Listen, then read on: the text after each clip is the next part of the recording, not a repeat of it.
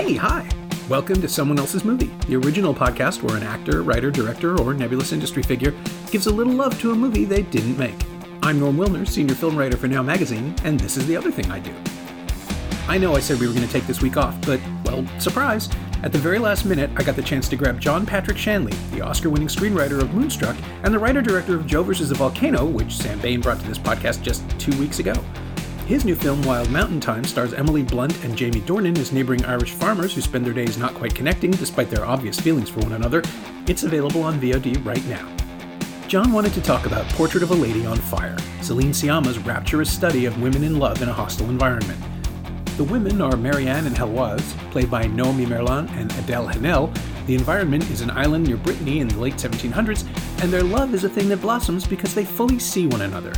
Marianne has been hired to paint Heloise's portrait in secret by Heloise's imperious future mother-in-law as both a wedding gift and a reminder of the young woman's place in rigid European society. But the more time they spend together, the more they connect, and the more tempestuous and richer their lives become as a result. You've seen this, right? It's a masterpiece. This is Someone Else's Movie.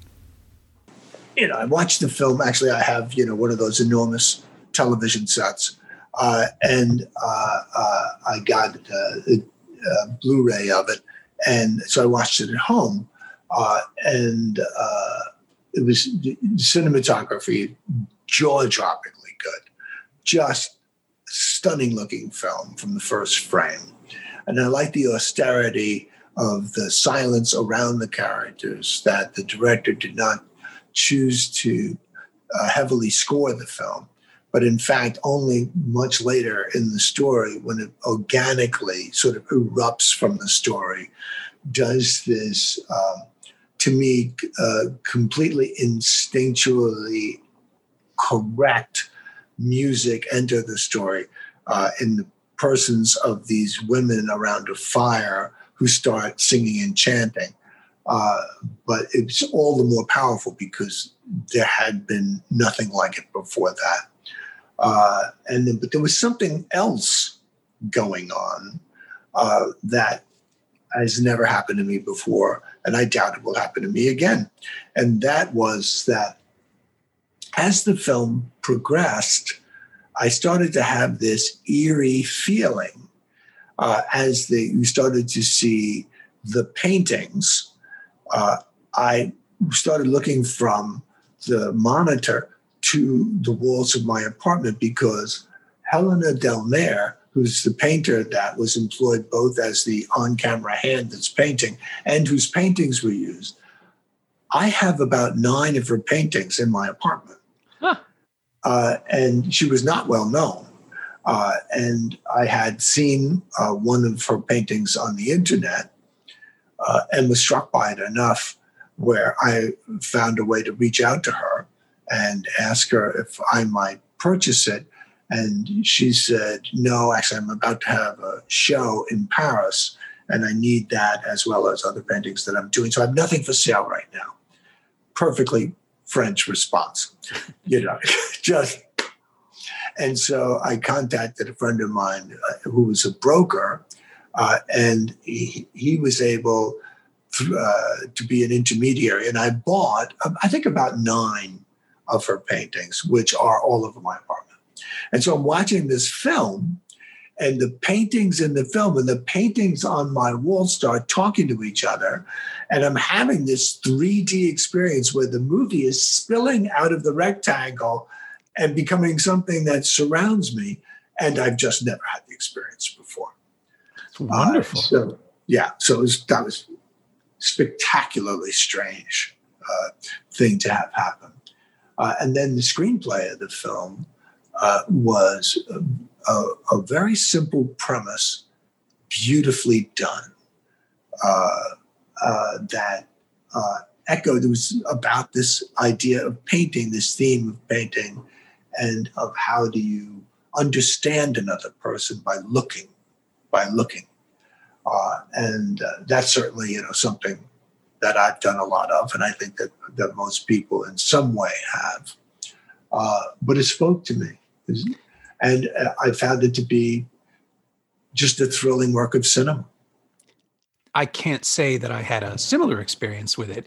That's remarkable, and I'm just realizing there's exactly one poster here in my studio, and it's nowhere near the screen, so they can't argue with each other. That's just my own visual focus, I think. But the sense of living in a space or having the space reach out to commune with you, I guess, for lack of a better term, is something that I've experienced in theaters a number of times, where you just suddenly realize everybody's breathing the movie. Everybody's sort of feeling that happening to them as it goes. And the thing that hooked me with Portrait of a Lady on Fire was slowly realizing that she was switching back and forth between handheld and lockdown cameras to, how can I put this? I used to be thrown by handheld work in a period piece because it just felt it felt wrong somehow, and that's just my own expectations. I saw a Romanian film once that was shot digitally in the relatively early days of digital cinema, and it was set in the 50s, and people were running around with handheld cameras to shoot this movie, and it just felt obscene somehow. I understand that.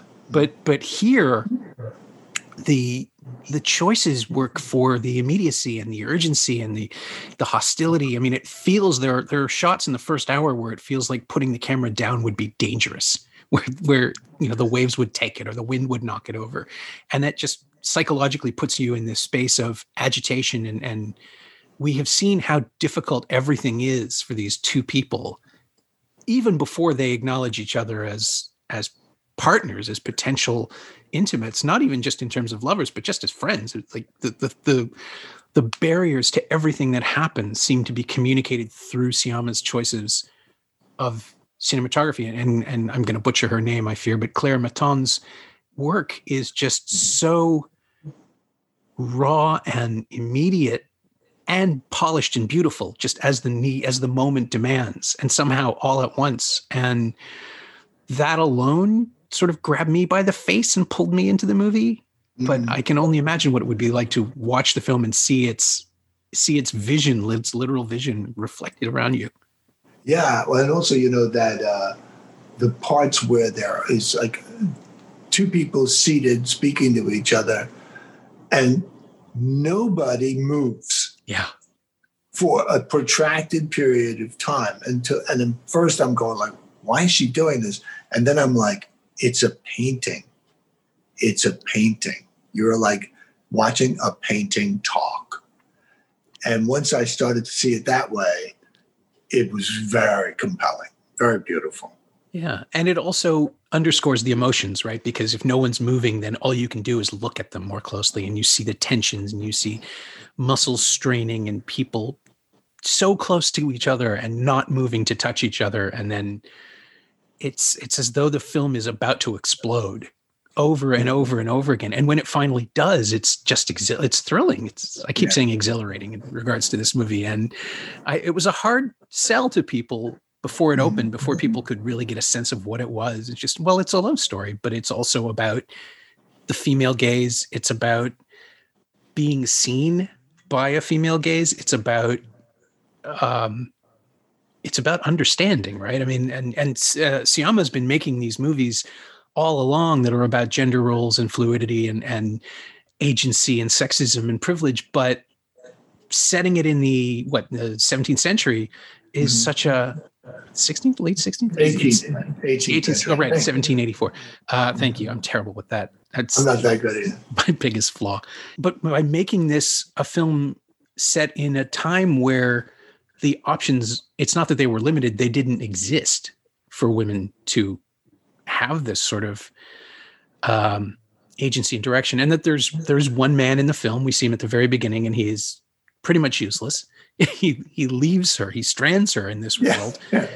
And then it's just their world. And without the male gaze anywhere, without any judgment from exterior sources, they can find each other. And it's just, how do you convey that in a 2.5 minute trailer? How do you explain to people that that's what this is about? I'm fortunate that I never saw the trailer, so I didn't have to face that. Although I think if I saw 2 minutes of that cinematography, I would have wanted to see the film. It is so luminous throughout. And I also felt that the film was very much in a conversation with the piano. That is invoked multiple times during the film, maybe most especially in the scene with the piano, unveiled. That they put their hands underneath the covering cloth, and that becomes a quietly incredibly erotic moment. Maybe echoing a bit the Harvey Keitel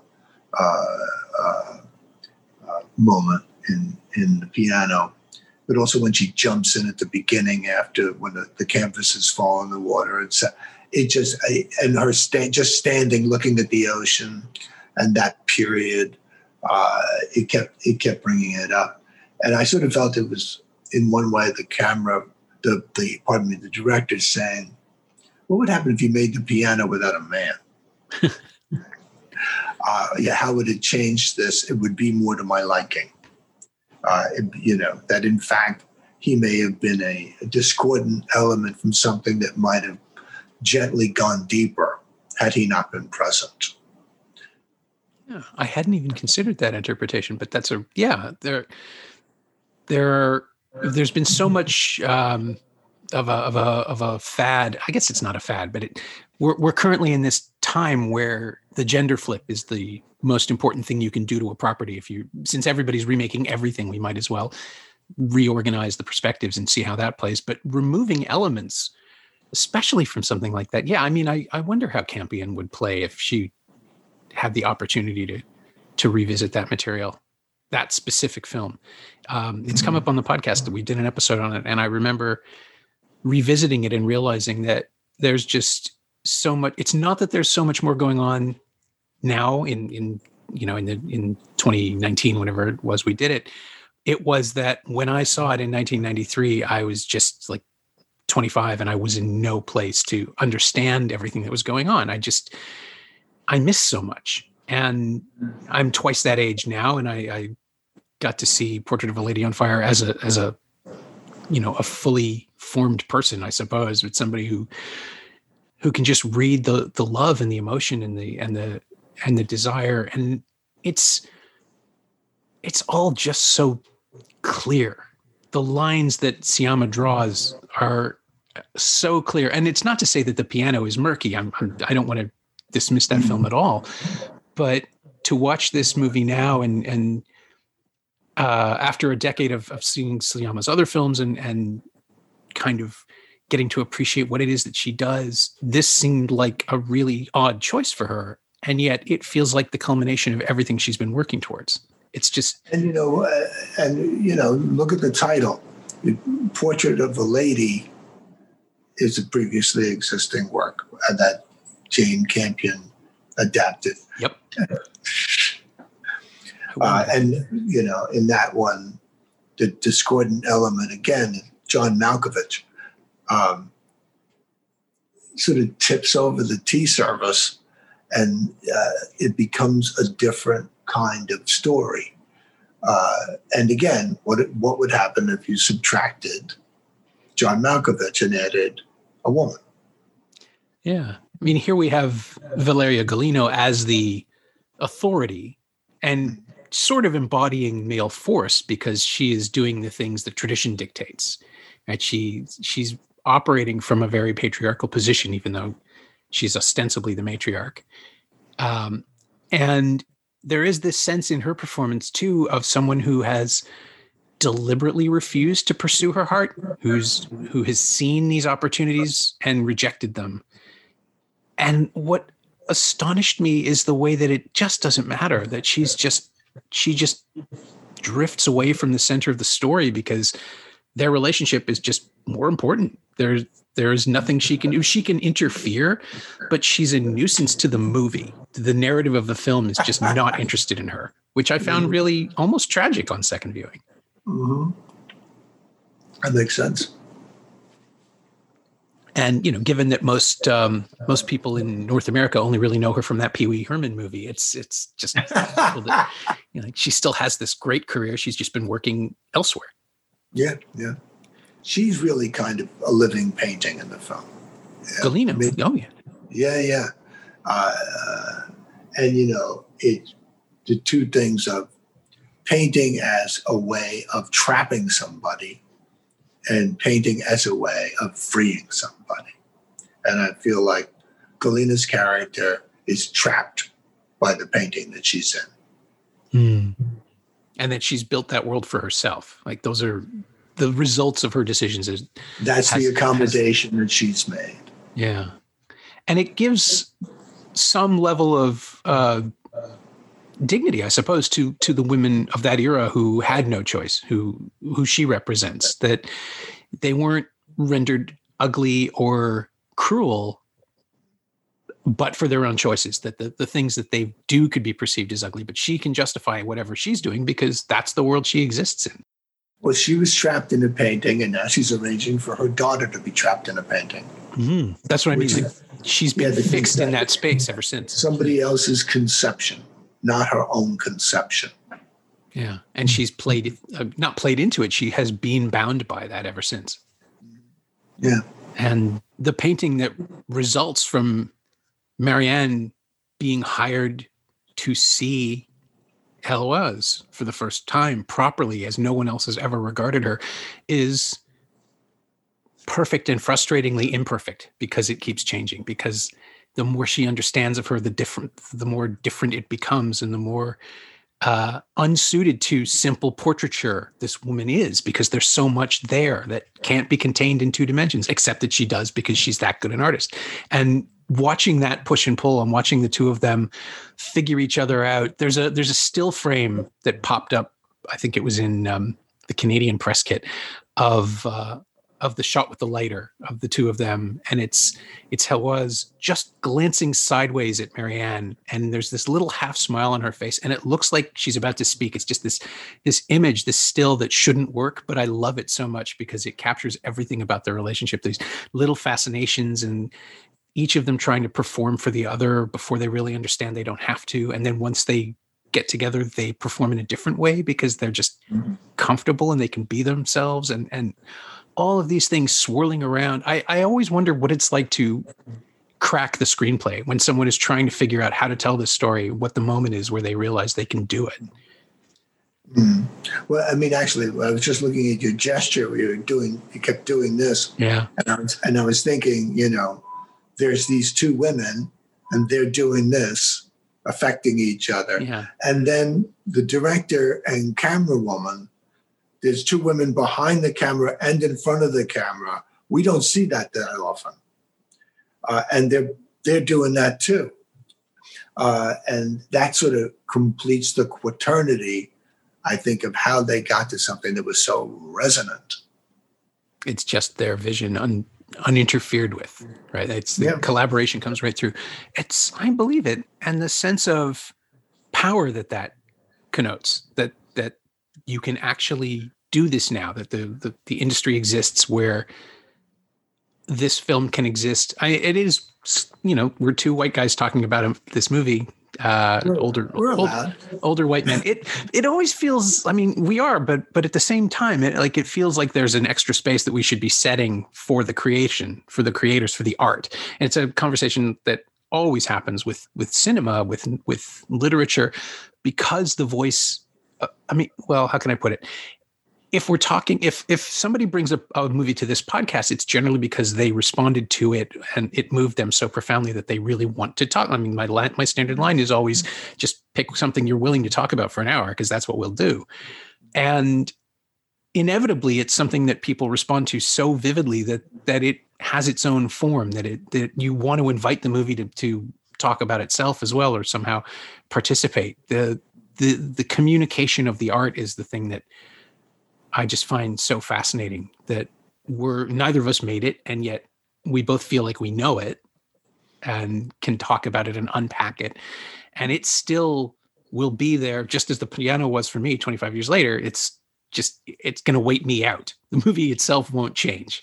Yeah. I was talking to one of the producers on the film that I just released, Wild Mountain Time. And she was expressing some concern about something. And I said, the film is safe from us now. It doesn't matter what we say anymore. It doesn't matter what we do anymore. The film is safe. Yeah. And that's the important thing. We'll die. The film will be the same. Good. Yeah. It's something that I just, a colleague of mine, John Harkness at Now Magazine, used to say that his favorite movie is Rules of the Game. And every time he watches it, he sympathizes with a different character. He doesn't mean to. It's just that he's in a different place. The film hasn't moved, but he's coming to it from a new direction. Yeah. It's funny, moments of this reminded me of La Ventura, just, sort of trapped in a little world of their own, surrounded by the sea.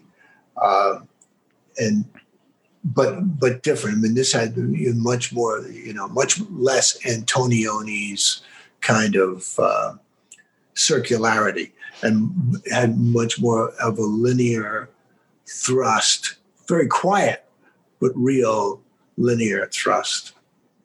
Yeah, it's got that sting at the end too, that exquisite little moment of silent acknowledgement that everything that we've seen and all of these experiences have meant something. It isn't just an anecdote that they'll tell friends when they get drunk enough. It's this most profound relationship. That's not something Antonioni ever really did. Mm-hmm. He sort of let that stuff float. Yeah. It's almost impossible for me to quantify what Antonioni was doing. But I know that it was endlessly provocative to me. Oh, yeah. You can lose yourself in those frames, too, just the same way. But he had an incredible eye.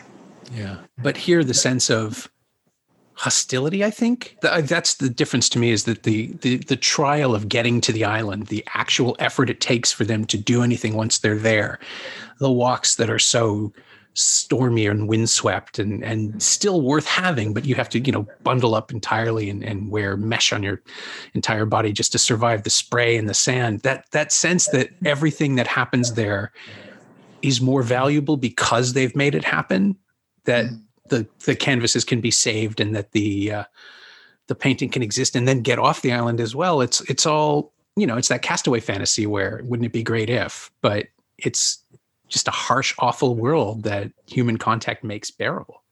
Yeah, I'm very attracted to Castaway fantasies. Very attracted.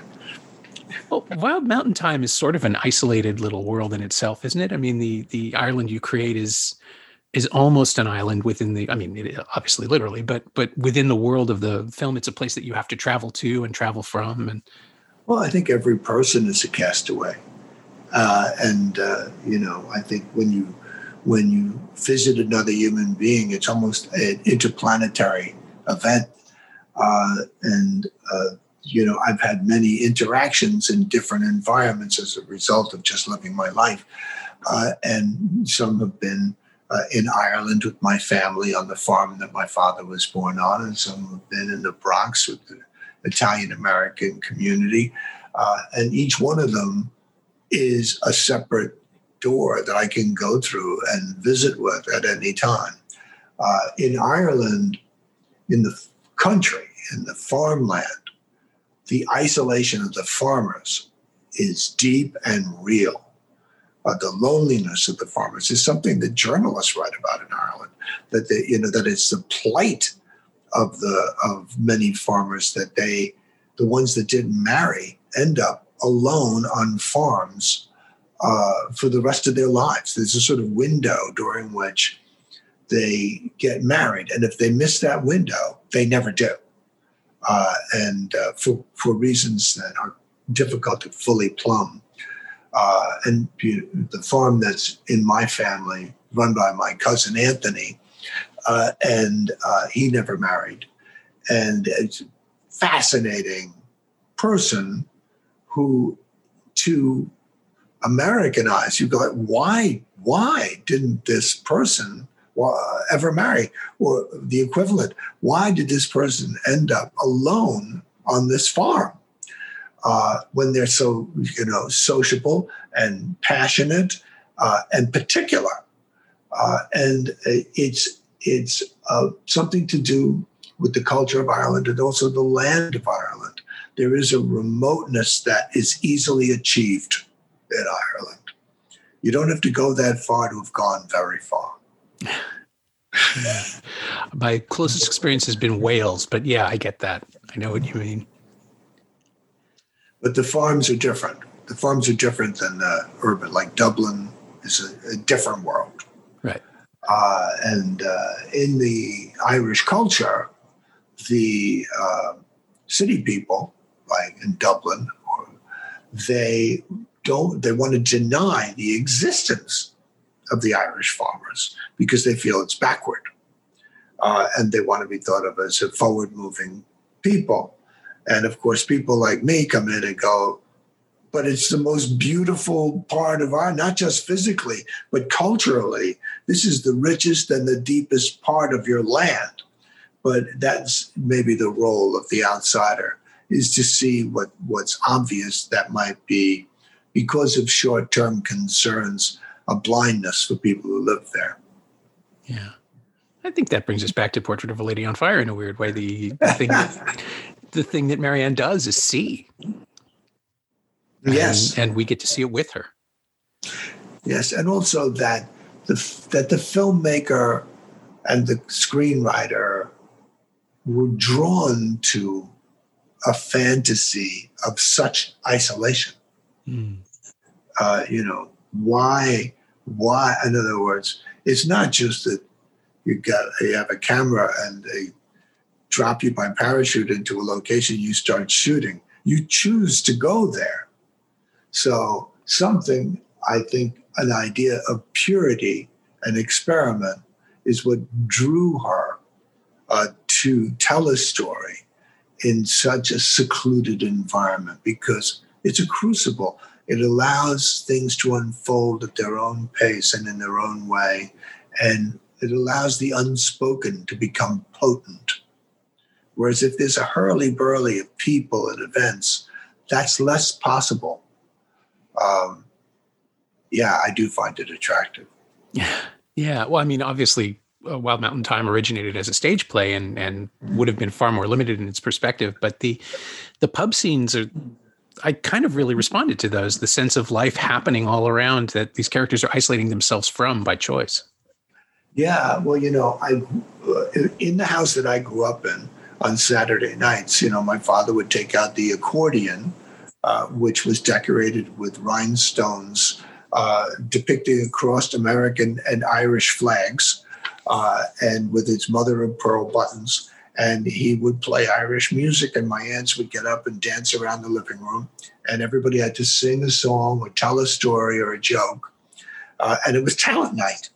And talent night, which I then, when I went off on my own in my 20s, every year I would have a party at Christmas, and I would have a talent night. And if I had one, I had parties sometimes at other times of the year, and I would have a talent night at those too. And people knew it. People prepared to perform when they came. And that went on I did that as an adult for probably 10 years. And then that was no longer what was going on in my life. But in this film, I have a little talent show because I'm a big fan of amateurism, much more than polished professionalism. It was interesting for me to have a performer like Emily Blunt, who actually is an incredibly accomplished singer, and have her sing as if she were a gifted amateur. And to do it singing to Chris Walken's character, reminding him of his wife's favorite song, and by extension, his lost wife, so that his conscience will be awakened to what she would have wanted him to do now. So that she's not simply singing a song, she's playing a scene, and the scene has a result, which is he changes as a result of her singing. And that's what allows, I think, you to have performance in a piece and have it truly be organic, as opposed to something that stops the story. We've sort of talked about parallels, but obviously Portrait of a Lady on Fire is such a recent film. And the question I usually ask at the end of an episode is if there's anything in it that you yourself would want to borrow or reference or replicate or everything. I'd like to steal everything, which is the highest compliment, from the actresses to the costume design to the cinematography to the use of organic music within the piece to the screenplay. It's a major piece of cinema and doesn't declare itself so. It allows you to find it so. I'd kill to work with that camera woman. Oh my goodness. She's gifted, really gifted. Yeah. Well, I've her work on Atlantique is just is completely different, right? I mean, it's got, I don't know if you've seen that, but it's a Mati Diop's film. It's on Netflix. It's it's a modern ghost story. It's very difficult to explain, but it's also a romance, and it's also, I think you'd like it. And it looks nothing at all like Portrait of a Lady on Fire. It's remarkable just how different it is. Yeah. But one of the signs of a terrific camera person. My thanks to John Patrick Shanley, whose new film Wild Mountain Thyme is now available to watch on VOD from Elevation Pictures. Thanks also to Olivia Nassner. She knows what she did. You can find John on Twitter at JohnJPShanley, all one word, and you can find Portrait of a Lady on Fire on Blu-ray and DVD in a genuinely gorgeous special edition from the Criterion Collection. It's also available on Apple TV and Google Play, and streaming on Hulu in the US and Crave in Canada. As always, you can find me on Twitter at Norm Wilner and elsewhere on the internet at nowtoronto.com, where I'm hosting a bunch of podcasts these days. Go check them out. And you can find this podcast on Twitter at Semcast, SEMcast, and on the web at someoneelsesmovie.com. Our theme song is by The Last Year. If you like it, or the show in general, please say so. Leave a review on Apple Podcasts or Google Podcasts or wherever you've been enjoying us. Every little bit helps, it truly does. And check out the other shows on the Frequency Podcast Network while you're there. One of them must be up this week. Until 2021, stay inside, watch movies, wear a mask if you have to go out. I'll see you in the new year.